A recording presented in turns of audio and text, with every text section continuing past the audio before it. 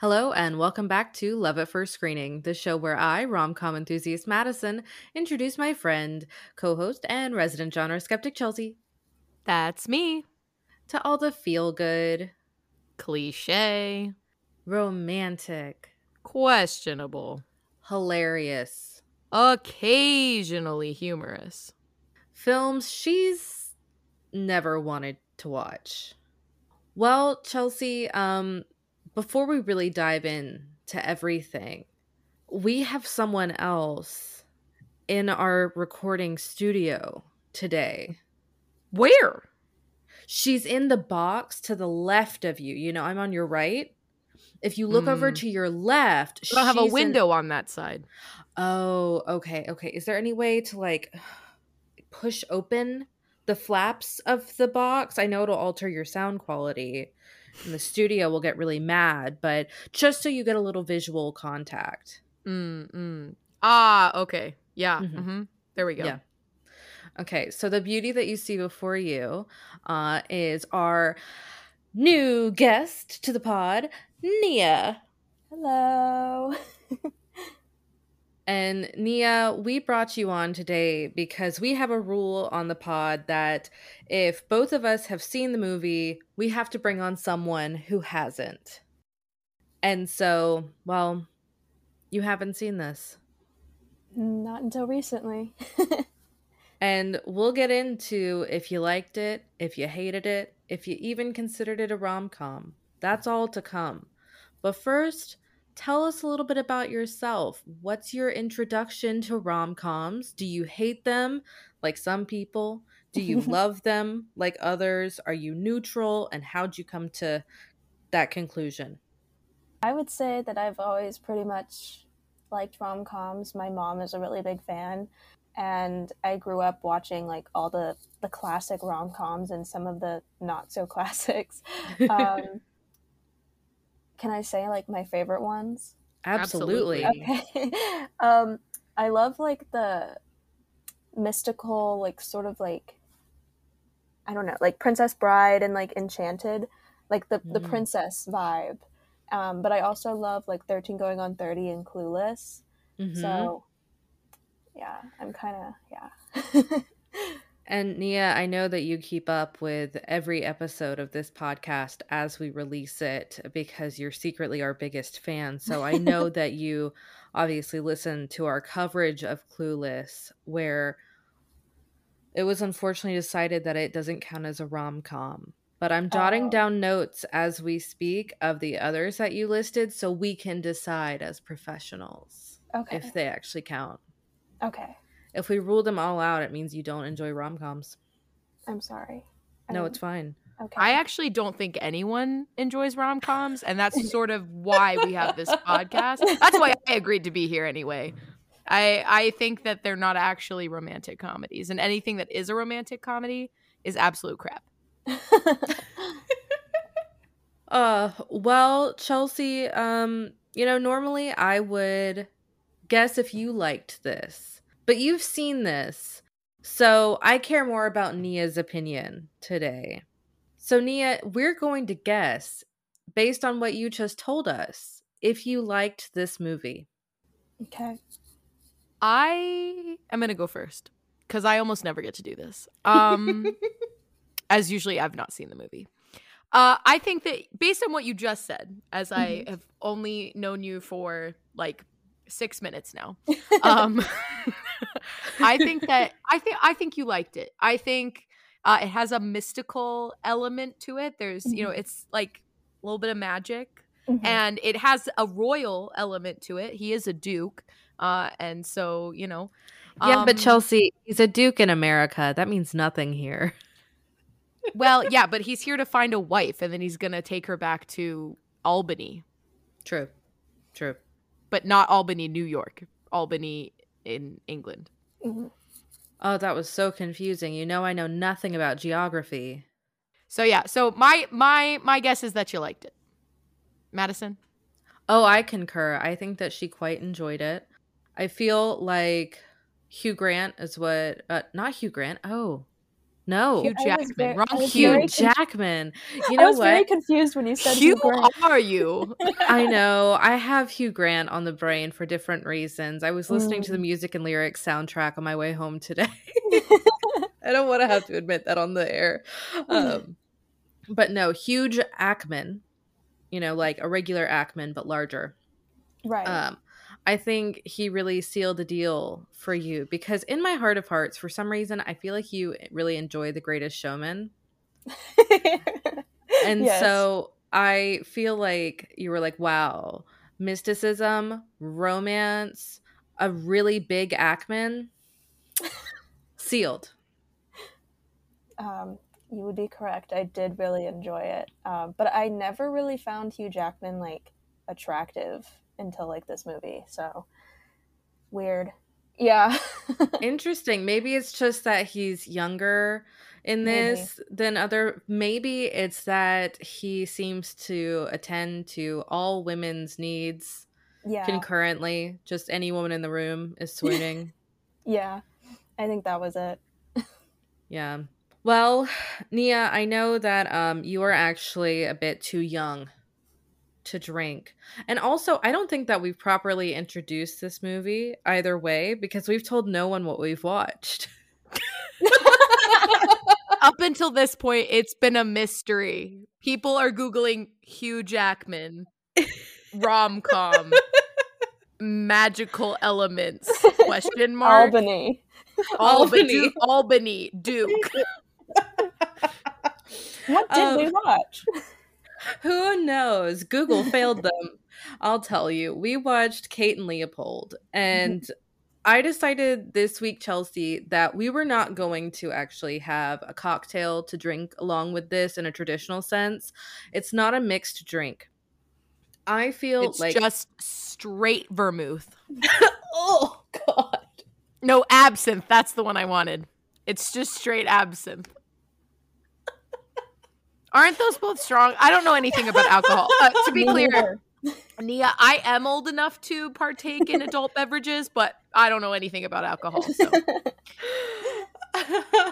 Oh, God. You know what? I was just going to say that the drink was going to be just a beautiful glass of wine because they're constantly ordering like fancy bottles of wine throughout the movie. Like they're saying the vintage of the wine and everything.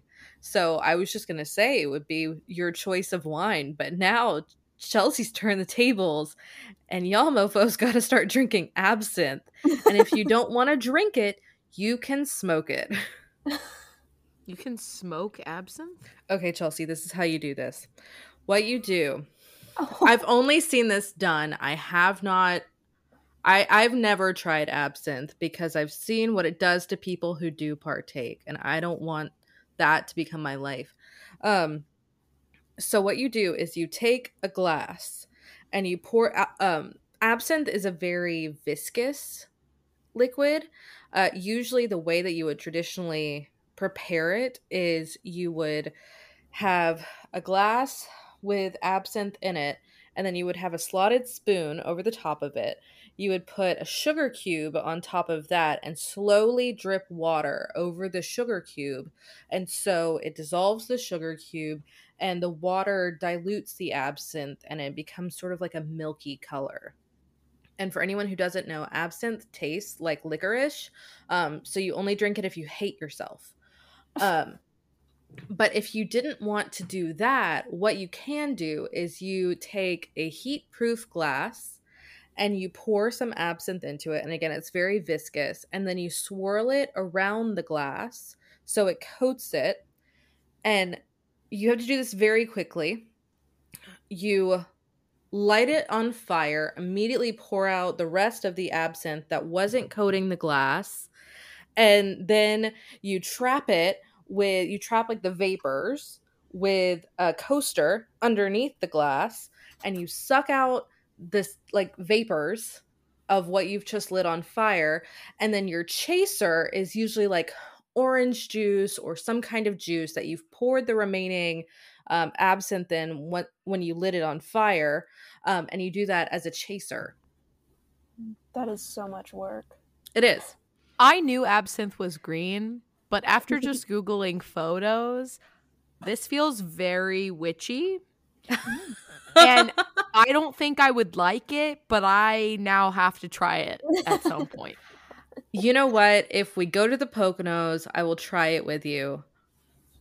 But absinthe at the Poconos 2023. Oh God. How's your April looking? Yeah. I'll talk to you when we're done. Perfect. Nia doesn't need to hear our travel plans.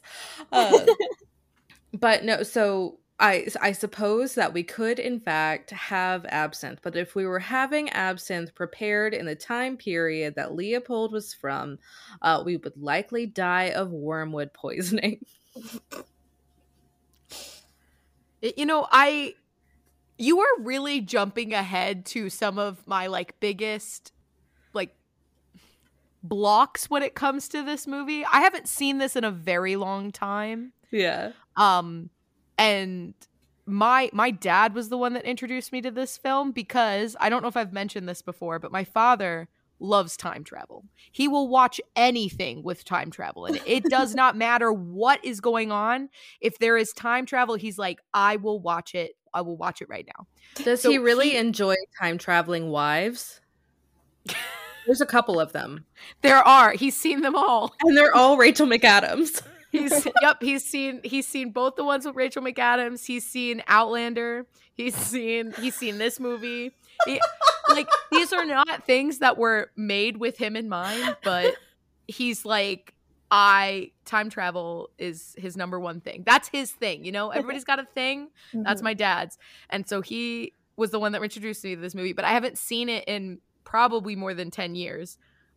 So it was really interesting because I definitely had the plot, the basic plot, but as I'm remembering certain things, I'm like, I don't know that I can abide by any of the decisions that Meg Ryan makes in this film. But you know what? We'll get to that later. But my point is, you've just said dangerous to drink absinthe in 1876. And, well, there might be some other problems with 1876. That's all I'm trying to get at. But before we get there, you may have the basic plot, but perhaps our listeners don't. Because, Nia, unfortunately, some people come unprepared. They're listening before watching. You would never. You showed up super prepared. Madison might. Madison might. So, for anyone who did not watch the movie, here is just a brief recap. We have our main characters are Kate McKay, played by Meg Ryan. She is a marketing research analyst. We have Hugh Jackman playing Leopold, the Duke of Albany. We have Liev Schreiber playing Kate McKay's ex in this. He plays Stuart Besser, and he is the one who discovers the time travel element in this movie. And then we also have the brother played by Breckin Meyer. That's Kate's brother, Charlie. Natasha Lyonne. I forgot that she was in this. She makes a beautiful cameo playing Meg Ryan's assistant. And then we also have a beautiful moment where we get to re-see store brand Stanley Tucci. I know. Store brand Stanley Tucci, a.k.a. Bradley Whitford, makes this is his second appearance on the pod. I know. It's great. And I will say, too, briefly, that we had a true amazing cameo. Chelsea, did you catch what I'm talking about? Yes. Are you talking about the most recent EGOT, a.k.a. Viola Davis, playing a policewoman? Correct. Leopold a ticket for not picking up the Bart's shit on the street? I want to clarify that Bart was a dog. That's important. Exactly. That's exactly who I'm talking about. Okay. So exciting.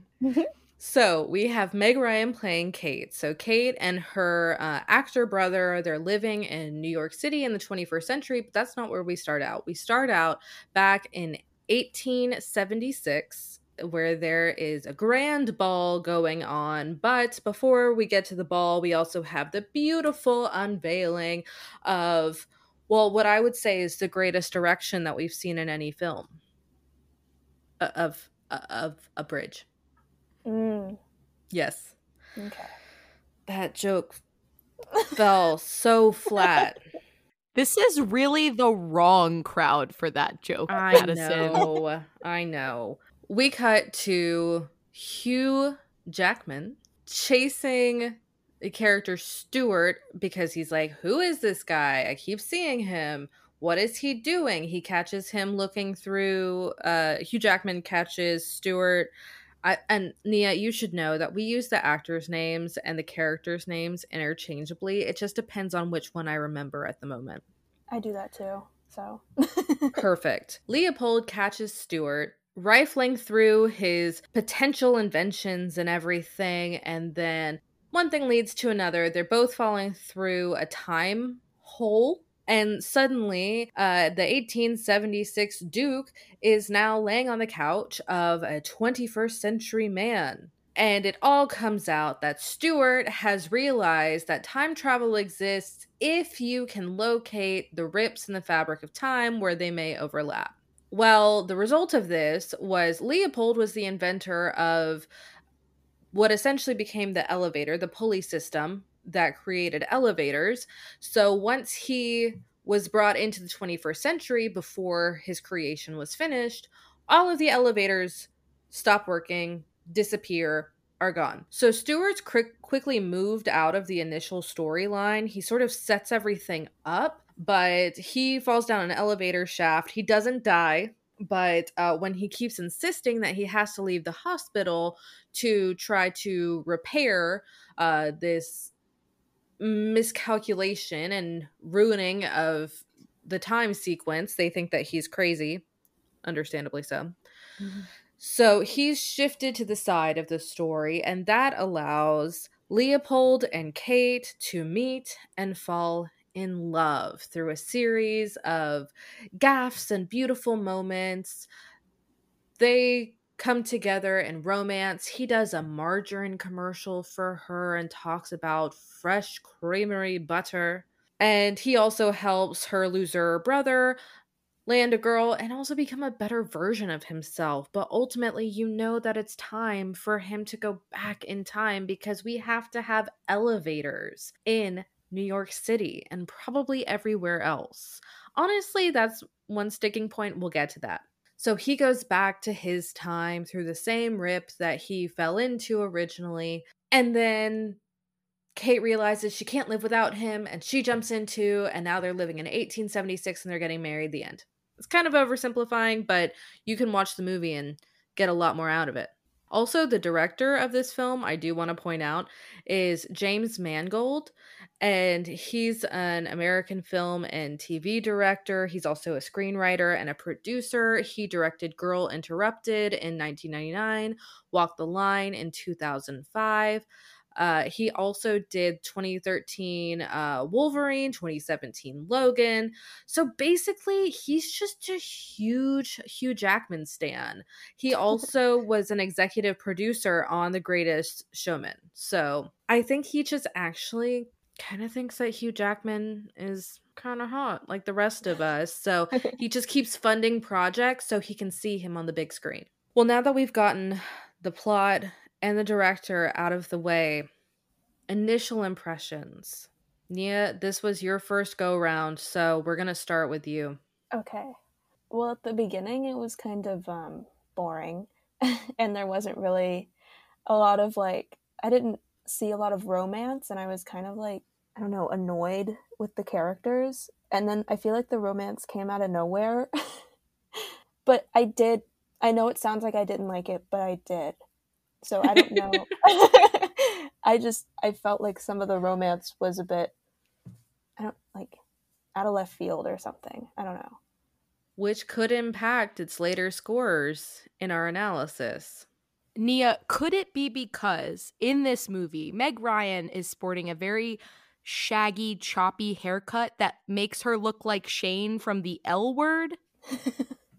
And you're just I don't feel like she'd like Leopold.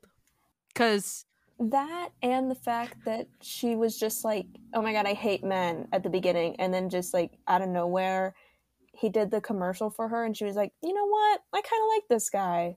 It just, I don't know, it felt random to me. Do you think it's the number of times that he said fresh creamery butter? Like, did that Oh just yeah, slowly wear her down? yeah, I think so. I think it was him making her the toast. Not only did he rig the toaster to where you didn't have to push it down like 1.5 times. He's like, it wasn't toast enough the first time, and then it over toasted the second time. And she's like, yeah, that's literally just how toasters work, which is true. That is exactly how toasters work, and no one can tell me otherwise. I do that with Pop Tarts too. It's not exclusively toast. Which, by the way, quick side note, what is everybody's favorite Pop Tart? The cinnamon one. I like the cookies and cream one. I'm a wild berry bitch. I also like wild berry. I don't know that I've ever had wild berry. I'll mail you some. I've had strawberry and I've had blueberry. The wild berry, it'll shock your system. It's so good. You'll dream of it. Is that the ones? Okay, there's this clip of an interview online. I don't even know who's being interviewed. I've seen it on TikTok where they're talking about Pop-Tarts and he's like the Spider-Man Pop-Tarts. And I thought he said those were called wild berry. Maybe they were called something else. But I do remember the Pop-Tarts. I didn't have them, but I do remember them when, like, I think they were in the era of Tobey Maguire Spider-Man. Yeah, they were a promotional Pop-Tart.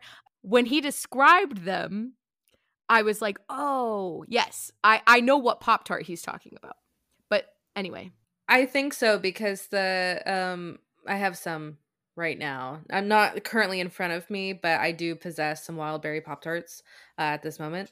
And the icing is blue, and then it has sort of like a purpley pink kind of like drizzle stripe situation on it. So I think for that promo, they just changed the color of that drizzly stripe to red. I distinctly remember exactly what you're talking about. And yes, I do believe those were wild berry. But regardless, it takes a turn and a half. And you could say, Madison, just turn up your toaster setting. No, because then it's wrong. Yeah. Then it doesn't taste right. It's not properly toasted. So he fixes the toaster to where it automatically does a turn and a half. And he makes her fancy toast with like mascarpone and strawberries. And you know what? He's Hugh Jackman too. I almost said Hugh Grant for a fourth time. Madison really doesn't know who we're talking about. I made that joke earlier, but we were all talking, so I think it's going to get cut out. So I wanted to slap it back in. I'm so grateful for that. Oh God. Is it too early for an ad break to say that this podcast is brought to you by Chelsea's Genius and would not exist without it? Mm-hmm. So kind. Thank you. She has to keep me in good spirits because I'll just say, you know what, this is BS at any time, and I'll walk. I think she's really worried. I also get really nervous on guest episodes because you see the greater potential out there. You know, like you just take one look at Nia, she opens her mouth and you're like, you know what? That's a new host. It's true. It's true. As we've said previously, I have to invite you as a guest on this software. So maybe next time I'll just invite Nia. I don't need you. Exactly. I would understand. My feelings wouldn't even be hurt. Like I would feel disappointed, but in myself, you know? Mm-hmm. I feel really in the middle here. I don't even know what to say. It's perfectly okay. So I do want to know though, once you get to the romance part in this movie, which does take a while because it does have some kind of weird pacing issues to it. Yeah. Did you feel like you could, once the romance was established, do you feel like if you kind of push away the part where it felt like it came out of left field, could you get into it, or was it just coming into out of left field? Did it feel like it wasn't believable throughout? No, I definitely believe the romance. I always say, like, as a gay woman, you know, if I can ship a straight couple, then it's a good couple. So I love that. So I felt like it was a good couple because I did start to ship them. So yeah. That is amazing. I now just want you to start listing out all of the straight couples that are not believable in films. Oh God, I don't All even of know. them. Pretty much. There's a select few. This is why I have said multiple times on this show that gay romance is just written better. Mm-hmm. Do you know why that is, Madison? Because there's less opportunity for overt sexism. That, and specifically with like sapphic pairings, the Uh-huh. communication within the relationship is just so much better. And so the conflict that you get to witness is just more interesting because they're actually like talking about, like, you're like, oh shit, you know? Whereas like I feel like every rom-com, it's all about miscommunication. Yeah. And I'm like, Yeah. just fucking talk to each other. Like, I'm mad because you're just bad at being in a relationship. It's not like, none of this is interesting to me. Why did I immediately flash to that show about featuring and about loosely about Mae Martin that you had me watch? Feel good. Yes, it just immediately flashed there. Or think about, I mean, it doesn't even necessarily have to be a sapphic because like look at Heartstopper. Yeah. For instance, the Charlie is not as good at communication as Nick is, and I think that's because Olivia Colman exists. Right. But I think that that's completely true, and I think the crux of it is you have Chelsea. I'm gonna beat you to the punch again on something, and I'm gonna bring up Buffy before you do. This is I don't know whether to be proud or mad. I was about to say, I think this might be what gets me kicked off of the show. We've had Make it good, Madison. That's all I'm gonna say. well, we've had discussions before that with Xander's character, Xander embodies the toxic masculinity in the show until other male figures in the show are able to step in and take that role, and then he's relieved of it. And I feel like a lot of times in heteronormative romantic comedies, you don't really see that happen unless the toxic masculinity is embodied in another character, like the brother's character takes it on in this role. So Leopold is relieved of that. And I think too, one thing that I feel like made the romance a bit difficult to slip into, other than her haircut, is the fact that, and she plays this role a lot, I feel like. Meg Ryan is very pigeonholed in the career woman ideal of she doesn't have time for dating, she doesn't have time for relationships. And to be fair, to give her character credit in this, she is 1 month out of a 4-year relationship, but it sounds like they just sort of did their own thing, occasionally came together. And I've said before on the podcast that I never want to live with anybody because I don't want them to like use my pans and mess them up. That would devastate me. But I also don't want them to tell me that I have to fold laundry. Mm-hmm. Because that's just hateful. Mm, So, but if we're looking at this in very traditional means, if they were together for 4 years, you would expect them in this kind of setting to have moved in together. Yeah. And they were living separately. I mean, there's no way in hell that she was going to have an apartment right above his, in the same building. If they just broke up and she had to go get an apartment or he had to go get an apartment, they wouldn't decide to move in the same building together. That'd be weird after a breakup. I feel like the other element was it was a really sudden shift from career woman to jumping off the Brooklyn Bridge to go be with a man in the 1870s. Yeah, that she barely knew. Yeah. Here's the other thing. They discuss this a bit in Outlander. So Chelsea, your dad could relate to me on this one.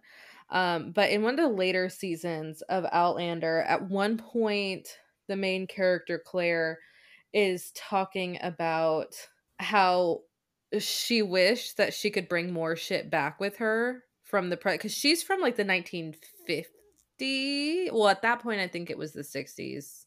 She was like, "Oh, I wish I had aspirin. I miss showers." And obviously, she jumped back a lot further than Kate did. But I would hate to only have 23 minutes to prepare because I'd be like, all right, I have to pack this and this and this. I have to go rob a pharmacy. I need antibiotics. Like, I need all of this shit. I have to go get so many bars of deodorant. I'd just be jumping off the Brooklyn Bridge with like 2 giant ass duffel bags. Mm-hmm. So, Nia, if you only had, let's bump you up to 30 minutes. If you had 30 minutes before you had to jump off the Brooklyn Bridge into the 1800s, what 3 items are you making sure that you bring? Well, I can't really see myself in this situation, but if I had to be in this situation, I feel like saying my phone is like cheating. Well, you wouldn't have any service. It'd also be, eventually it's going to die, because even if you bring your charger with you, I don't think that electrical outlets work the same way in 1876 That's true. as they do now. So it might be difficult to charge your devices. Because let me tell you, I was like, I'm bringing Alberto with me, who, for those of you that don't know, that's my espresso machine.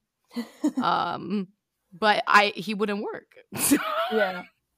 Well, then you should fire him. Is he like union up? Is he unionized or with the other appliances? Yeah. Oh wow, then you're gonna have to go to the negotiation table. Yeah. I'm gonna need one of those press ones, so it's all manual. Oh. But I don't have one currently, and I don't know where I'd find one in 30 minutes. Exactly. That's the thing. I guess I'm not drinking coffee in 1870, whatever. They also don't have oat milk. That's going to be a real problem. That's so homophobic. You could probably make your own. Probably. And then they'd burn you for witchcraft. I know it's the 1870s, and they're probably not really concerned about witchcraft. It'll be a second coming of the witch trials just because I made oat milk, you know? Look, we're already on the topic. So I just, for the record, want to say that this is ridiculous. I think when I watched this the first time, I was like, oh yeah, how nice. But this is like the inverted version of a Hallmark Christmas movie. In that instead of the woman from the big city going home for the holidays and just staying there, a man from the 19th century comes to the big city and then she follows him back. It's the same plot. It's just a different flavor. You know what I mean? Number one, the first thing I thought was, okay, not only is she following a man blindly into this life, but she's going back in time far enough that she, you know, even as a white woman, she doesn't have the right to vote. That's not going to happen for another 44 years. And if she goes back to England with him, then she'll probably get it at least in 42 years. But, you know, so that's not great. Also, what the fuck is she going to do? You're telling me this woman is like a huge career person and literally just got a promotion to senior vice president of her entire firm. And what is she going to do? Join a sewing circle? Like, what is she going to do in 1876? Well, my thought was like, maybe she could be one of those philanthropic ladies who's like constantly doing philanthropy, but they don't have money. Well, no, that's the thing. They can't. Okay, and this brings me to another point. So then I started thinking about modern conveniences, right? What about running water, indoor plumbing? It does. It would have existed, but it's not prevalent the way it is now. Like now, everywhere there's a bathroom, right? And as you pointed out, the whole reason he's getting married is because they're broke. So he needs to. So it's not like, even like if they were rich, he could build her a toilet, and wouldn't that be lovely? Except he doesn't have toilet money. Okay, he doesn't have toilet money. So she's going to have to use an outhouse. And that is just, I'm sorry, but no thank you. I'm marrying a duke. I didn't sign up to like permanently camp. I don't want to like wander out in my floor-length nightgown in the middle of the night to find the outhouse. That's stupid. It's so stupid. She's not going to have penicillin. She's not going to like, oh my God, I don't even want to think about menstruation in 1876. Like, no thank you. Like, all of this, I'm like, no. This is why literally no one but white, cis, heterosexual men can time travel, because it's just bad for everyone else. Like, it's just bad. It's just bad. So no, absolutely not. Also, the electric light bulb literally was invented that same year. So fire hazards, like lighting is going to be terrible. Yeah, I just this is just bad all around. So this is where I'm sorry. I don't care how much I love you, but I'm not going to live in 1876. It's not happening. I think, and she has no way back. It's not even like as we've pointed out, they've been together for less than a week. And the next portal's not going to open up until like 20 years or something like that. So yeah, no, thank you. No, thank you. This is not for me. No. So you would actually support the tagline for the movie, which was, if they lived in the same century, they'd be perfect for each other. I mean, yeah, sure. But they don't. So they're not perfect for each other. They don't. So I'll give you a preview to one of my fixes for this movie. Is that instead of continuing this trend, this movie's not the only one. As I said, this is basically the inverted version of or not an inverted, but like a different flavor of the Hallmark movies where she moves back home to like bake gingerbread cookies. Yeah. In this version, like the woman is still asked to change everything about her life in order to have the perfect man. And do you know what relationships are about? They're about compromise and communication. So how about we let him go back in time to invent the elevator, and then he can just come to modern day New York City.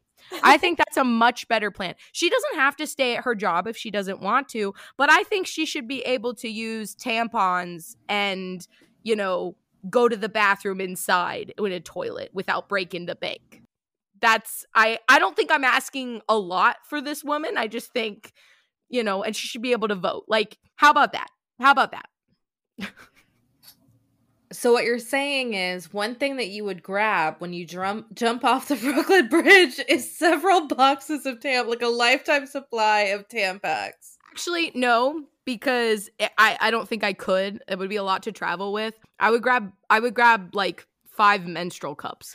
Yeah. And that'll have me set for the rest of my menstruating life. Well, I actually, when you were talking about it, just to really get into the personal, I was thinking about it, I was like, well, I wouldn't have to really worry that much about tampons because I very, very rarely get a period at all with my IUD.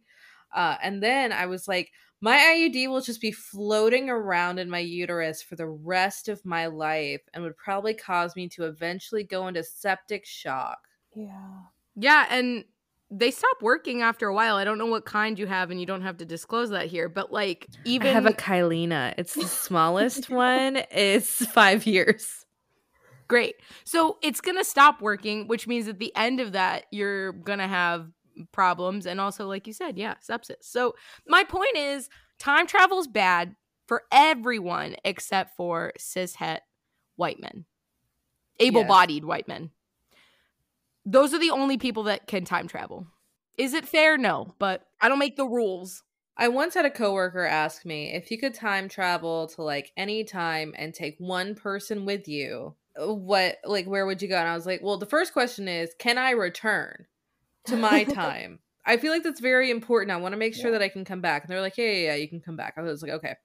And so I said, I want to go 50 years in the future. That way I can anticipate what kind of shit show everything is. And I want to bring along someone who can catalog this well. So I was like, because this was before she had died, I was like, I'll bring Joan Didion. She'll just write the shit out of it. It'll be great. And she was like, wow, that's the first time that I ever had someone say they wanted to go in the future. I'm like, then those people are not considering their options correctly. This film, in its essence, is creating that romantic, whimsical, historical romance novel like the one that Natasha Lyonne is reading at the beginning of the movie. Ooh, good catch. Like, when people think about, going back in time, I don't think as a mental exercise, I don't really think people are sitting down and going, well, what things wouldn't I have that I currently have? They're picturing, like, look, I'm sure that there were a lot of views and things that we don't have around anymore because of, industrialization and our capitalist hellscape. Yeah, the capitalist hellscape that we currently live in has destroyed a lot of really beautiful things. But that being said, okay, we get rid of that and you go back in time, but there's all these other things you're going to have to confront. And what it boils down to is that no matter when you live, there are problems. It's just, which problems do you want? I would like a toilet. That's number one. I would like running water. That's what I would like. I would like things to be hygienic and also air conditioning. I like air conditioning. Yeah. Granted, if they moved back to the UK, the climate, especially in the 19th century, probably not, better.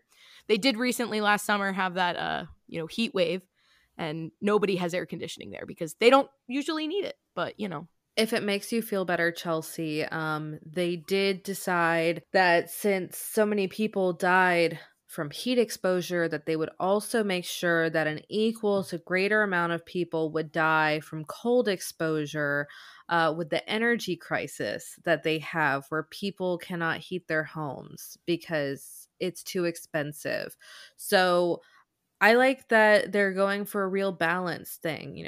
They must be a Libra because they are all about balance. Anywho, my point being, the Leopold himself represents like an idea more so than an actual human person.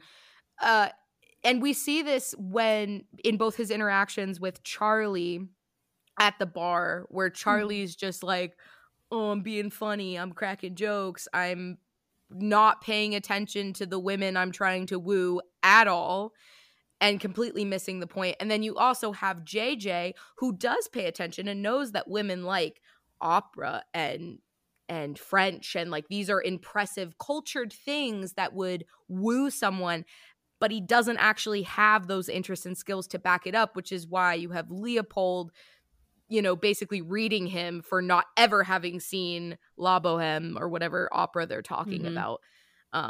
Which is very funny. I did enjoy that when he's like, it's rarely performed in French as it's written in Italian. And I thought of my sister, as a big musical opera performance person. But he is a concept. He is the dream guy that is unattainable, literally, because he's not of this time. But also it ignores a lot of, yes, there are people that existed in all walks, like all times, that had progressive views. But what we often just minimize is that this man probably wouldn't have been the wooing ladies man that he is in the 21st century, because he makes a comment at the beginning of the film about her having a job in research and like being like, oh yeah, that's such a man thing. And we see this repeated with JJ.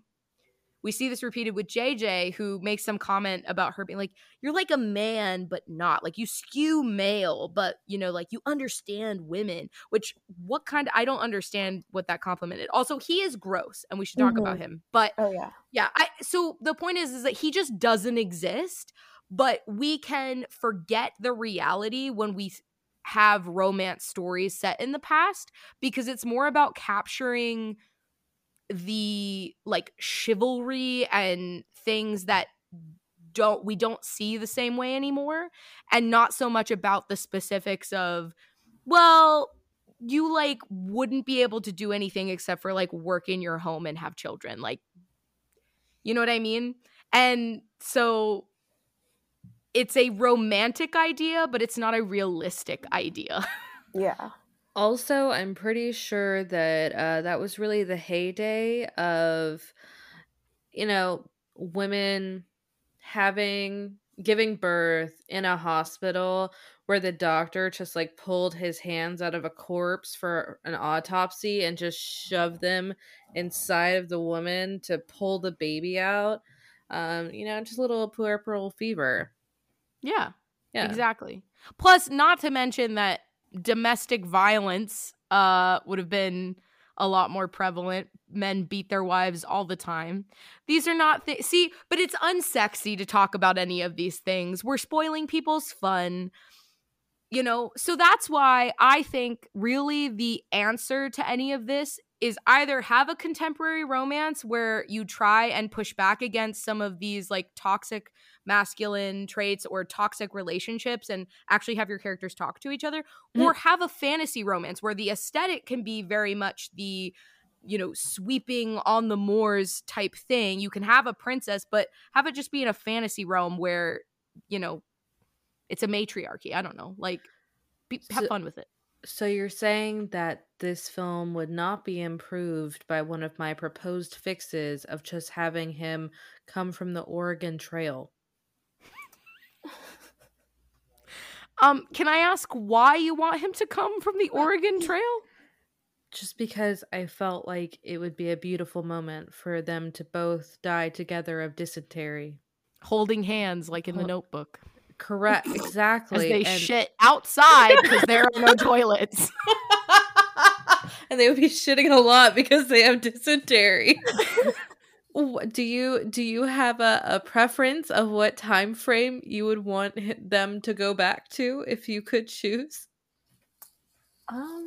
Well, I was thinking about it, and like I was thinking about like if I had to go back in time, their treatment for like mental health was like lobotomies, and I'm not really like into that, so I put that on a t-shirt. I'm not really into lobotomies. I would think present time, but like I don't know. I would say present time. Yeah. So do we think that maybe we just have him be way less important in the past where he can just blip out and no one cares, and then have him brought forth and they could do their own thing together? Yeah. You know what I would like? Have him be less important, but have him be involved with like some kind of early social activism that was then later covered up by the government, and he's coming forth with like the original ideas that are actually going to save us from the capitalist hellscape that we live in, for example. And then they can like go on to be this like super incredible activist power couple. I think that would be like a fun time. You know what I mean? And then like, because also then you have him grapple with like, oh gosh, like the things that we wanted not only didn't come to fruition, but like our nightmare did. And then have him be able to still be a part of that movement going forward. I feel like that could be fun. I feel like it could be fun.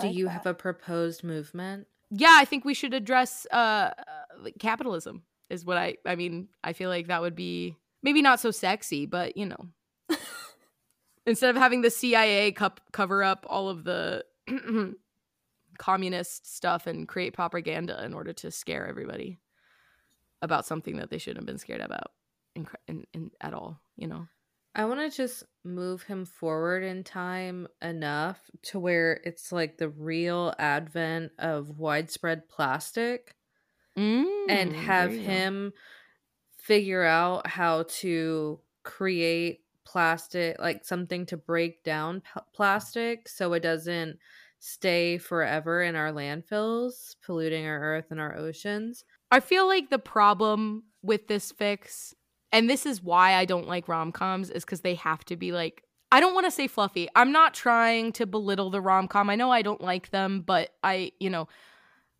think you can't have any real conflict because that requires you to take the issue seriously. Yeah. So maybe instead we just have him be unimportant, but he brings with him knowledge about skills that currently we see people online trying to get back to. A lot of people have got into like crafting and things like that, or home like farming, sustainable things like that, partially because mass marketing of things creates a lot of CO2 emissions and waste that ends up in landfills and things like that.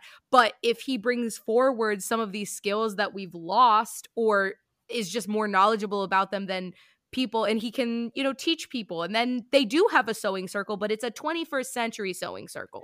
And I think that can be a lot better. I'm sorry. I'm just picturing Hugh Jackman as Leopold, as a urban farming or urban agriculture homesteading influencer, and but he that's just also wears funny. It is. It's a comedy. That's funny. See, it works. And she knows, and she would know how to market it. She would know how to have it appeal to a widespread. There'd be so many more bees in New York. So much more pollination. Exactly. So see, I think that's just better. Okay, but I do want to say that if someone time travels and they are in a foreign future, that all tours of that future should be given by a dog. Because here's the thing, Bart as his tour guide of 21st century New York City is honestly perfect, because Bart doesn't have a agenda for anyone but himself, but that's not promoting anything. He's just, I want to go on a walk, and he basically is taking Leopold for a walk, and he's allowing Leopold to discover the things they're walking by. And so Leopold sees, yes, he eventually gets to the Brooklyn Bridge, and he's like, oh my gosh, whoever's erection, which is how he phrases it, still stands. Like, but along the way, he sees so many different parts of New York City. Whereas if a person was leading him around, a person would think too much. They would be like, these are the important things I have to show you. The dog is like, I just want to smell things. So honestly, let dogs be tour guides of new places. I think that's perfect. And honestly, people would pay for that. Take this dog you pay me to take this dog on a walk. Also, I do want to note that if your erection is standing for over 120 years, you probably should see a doctor. Again, it's not the joke for this group. Good joke. Thank you, Nia. That's why I brought her on. She could be my hype woman. So, Nia, did you have a favorite element of this movie? Was there something that you're like, wow, they did that really well? Hugh Jackman. Just as cast in the casting, or just as himself? He just really hit it out of the park being him. He was the best part of the movie. That's fair. And what was the worst part? I want to say the ending, or like the beginning. The middle was fine. I liked the middle, but the beginning felt like it was too long, and the ending felt rushed. Yeah. So, yeah. Yeah, it definitely had some major pacing issues. I would introduce, I don't know, there's part of me that kind of liked the delay and the wooing, because it felt like he actually got to know her a bit better. Right. And it made his character more endearing. But at the same time, it was really shoehorned in there of like, I now declare my intentions, and she confirms my intentions are accepted via fax. Which, by the way, Chelsea, I don't know if you noticed, but I did ask the studio to put in fax machines in our boxes so we can fax one another. But unfortunately, there is not enough room because the only fax machines we could find were from 1993 and they are massive. Yeah. So unfortunately, I will not be faxing you. You know, it wasn't part of Kim Possible's thing. You know, it's call me, beat me if you want to reach me. She said nothing about faxes. That's fair. You still have your pager? I can still beep you? Yeah, those are small, you know. They're like credit card sized, essentially. Thicker, but you know. I like to page Chelsea from, you know, my box to her box like we're on a medical show. Be like, "Oh no, we have a ruptured ornithology in room 1. We need 3 stats of O2 pronto." I don't know what any of that means. It's also really difficult to page that much because it's limited, you know. You can't actually send all of that. So you have to send it in pieces. It's a whole thing. I have a question for both of you. Do you think that Stuart's epiphany in the, like, when they're on their way to talk to Kate about time being a pretzel was the precursor to Daniel Craig as Benoit Blanc saying that the mystery was a donut hole within a donut hole? And for anyone that doesn't know what I'm talking about, I'm going to read you both monologues right now. Oh, perfect. All right, so in this film, Kate and Leopold, Stuart is talking about time travel. And he says, "This whole time, I thought I had pretzeled fate and that it had to be untwisted. What I never considered is that the whole thing is a pretzel, a beautiful 4D pretzel of kismetic inevitability." Okay. Benoit Blanc in Knives Out from 2019, I think. Mm-hmm. I'm gonna do the accent. "I spoke in the car about the hole." And I'll have to go down. Yeah, you have to go down an octave. "I spoke in the car about a hole in the center of this donut. And what you and Harlan did that fateful night seems, at first glance, to fill that hole perfectly. A donut hole in a donut's hole. But we must look a little closer.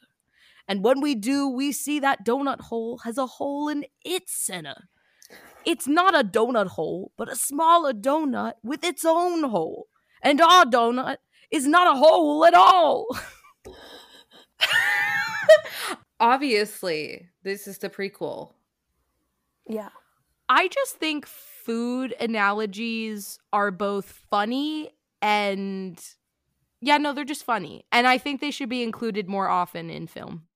No matter the genre. I think they're also always slightly terrible, and that's what I love about them too. But no. This is what it does, right? Because if you and I are having a conversation, if I haven't had time to think of an analogy, it's whatever I'm thinking of on the spot. And I think what food metaphors or analogies do in film, it allows you to be like, yeah, that's the kind of thing I could have come up with. Instead of something that's like pristine and written in a writer's room, like there's a little bit of ridiculousness to it that just feels very comforting. And because what is food if not comforting? That's very true. And that's why we're so glad to introduce our first official sponsor. I'm just kidding.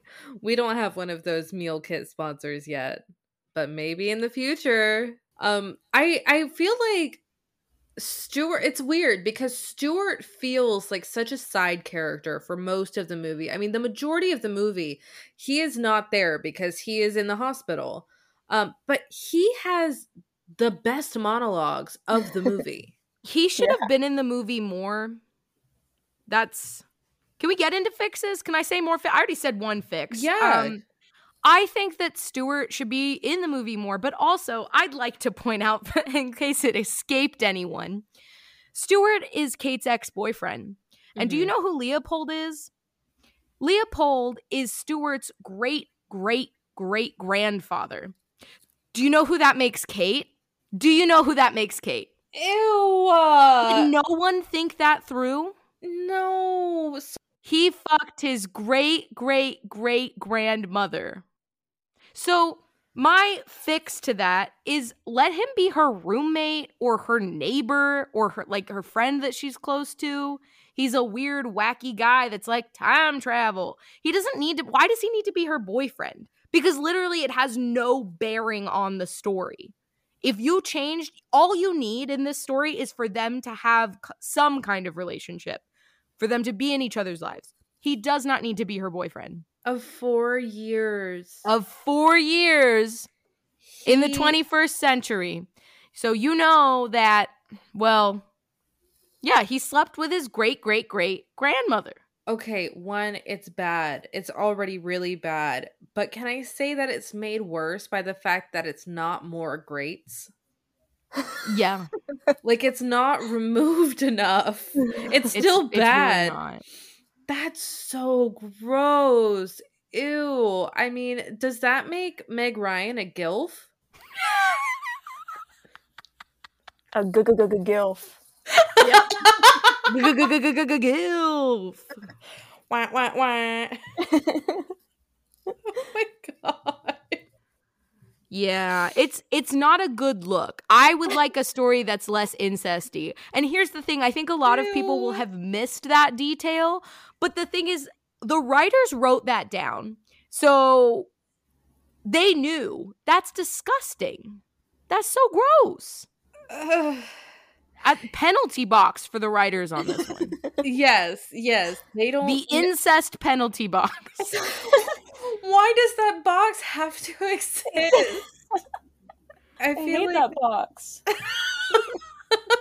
hate that box. Well, it's not nearly as nice as the box that you're in with us in the studio because, as everyone knows, Chelsea and I are obligated to stay in our boxes and record 24/7, per the network. And Nia just had a day pass in the box, so she's got refreshments in her box. Mm-hmm. Capri Suns. Name brand. Mm-hmm. Unlike the Stanley Tucci we have in this film. No. Okay, so yes, let's get into the fact that we have store-bought Stanley Tucci. He is gross. He is obviously into her, but he's like, he kisses her on the nape of her neck when they're leaving someplace. I thought he was sniffing her. I'm sorry. I genuinely thought he was just sniffing her. Well, either way, it's gross, but I'm pretty sure he kissed the back of her head or the nape of her neck or something.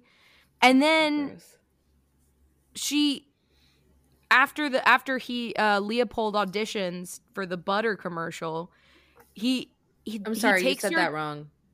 Could you please say fresh? I'll correct myself. I'm so sorry. After Leopold auditions for the Fresh Creamery butter commercial, store brand Stanley Tucci asks her straight up, "Are you sleeping with him?" Which is so inappropriate for a number of reasons. First of all, regardless of his relationship to her, he's not sleeping with her, so it's none of your goddamn business. Secondly, he is her boss, which means so many lines are being crossed. And thirdly, it's very clear that this outing, this dinner that they're at, is so that he can ask her on a date, or it is a date, and he's her boss. And yeah, he's a sleazeball, and I don't like him. Yeah, it's so gross. I think that was honestly probably my favorite scene was when Hugh Jackman came in and stepped in and basically just wiped the floor with his ass. That was amazing. That was, to me, that was more romantic than the rooftop dinner. Yeah. Yeah. So, is it too soon to discuss if this even is a rom-com? I don't think so. I think we have to do it. So Nia, as you may know or may not, we have a set of criteria that we judge films by to determine whether they are or are not a romantic comedy. What you should also know is that we've watched exactly one romantic comedy this season. This is the 7th episode, and we've only watched one other romantic comedy. So it's dry out here in the desert, if you know what I mean. Those criteria are as follows. Do they date? Are there moments in which the romantic couple in the film come together, their relationships grows, you see a romance blossoming? So these can be through actual dates or just moments that they spend together, conversations that they have. Okay. Number 2, did we, the audience, laugh? If we didn't actually laugh, are there setups for jokes, physical comedy? can you see through the writing that there was an intention for it to be comical, whether or not that was successful? And then last but not least, is love in the driver's seat? This is specifically romantic love. Is that what is propelling the plot forward, and the most important, movement of the plot being the romantic love of the story? So, number one, people, do they date? Nia? Yes. Can you elaborate? There isn't a lot of dating scenes, but they do the rooftop dinner, and then they walk around New York for a while. That's about it, though, I think. Madison?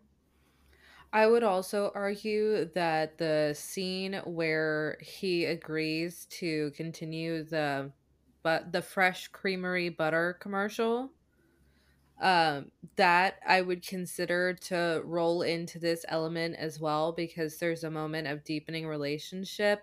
Although my favorite moment of the do they date category is actually when they're sitting out on the fire escape and she's detailing the routine of the man who lives across the street and how he listens to the Breakfast at Tiffany's soundtrack, and they're just having this really quiet moment together.